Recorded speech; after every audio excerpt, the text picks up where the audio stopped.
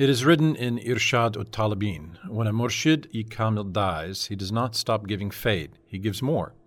But men's contact with the dead is unlike their contact with the living. For this reason, little fayd is received from the soul of a dead one.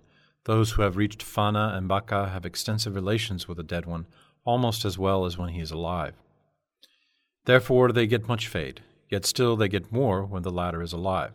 Murshids facilitate those in their company to adhere to the Ahkam-i-Islamiyya and inspire them with love and respect through all their manners and words, thus causing them to receive more fayd.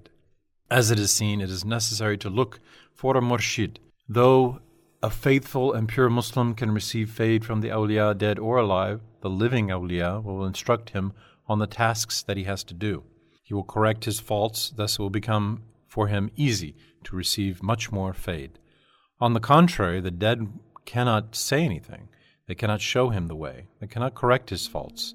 His receiving fayd dwindles. On the contrary, the dead cannot say anything. They cannot show him the way. They cannot correct his faults. His receiving fayd dwindles and eventually comes to an end. He cannot be taught through inspiration or dreams by the dead. Delusion, fancy, or the devil may interfere in the inspirations and dreams. And the inspirations and dreams in which they do not interfere may be connotative and in need of an explanation. The correct ones cannot be distinguished from the false ones. The gain may be very valuable, but the loss will be much more dangerous. Nevertheless, in case a person cannot find a true murshid, he should not fall into the traps of false and ignorant murshids. Rather, he should try to receive fayd from the souls of the dead ones. For attaining this, it is necessary to have the Ahl-Sunnah belief and to obey the Ahkam-i-Islamiyya, to read books written by real scholars, and to make sohbet with those who read the books of true Islamic savants. A little child likes its mother best and trusts in her.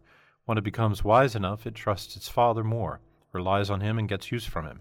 When it begins going to school or to work, it adheres to its teacher or master and gets use from him. Allah's divine way is so. Likewise, the earnings of the soul are acquired first through parents and then through the murshid and then through Rasulullah sallallahu alaihi wasallam.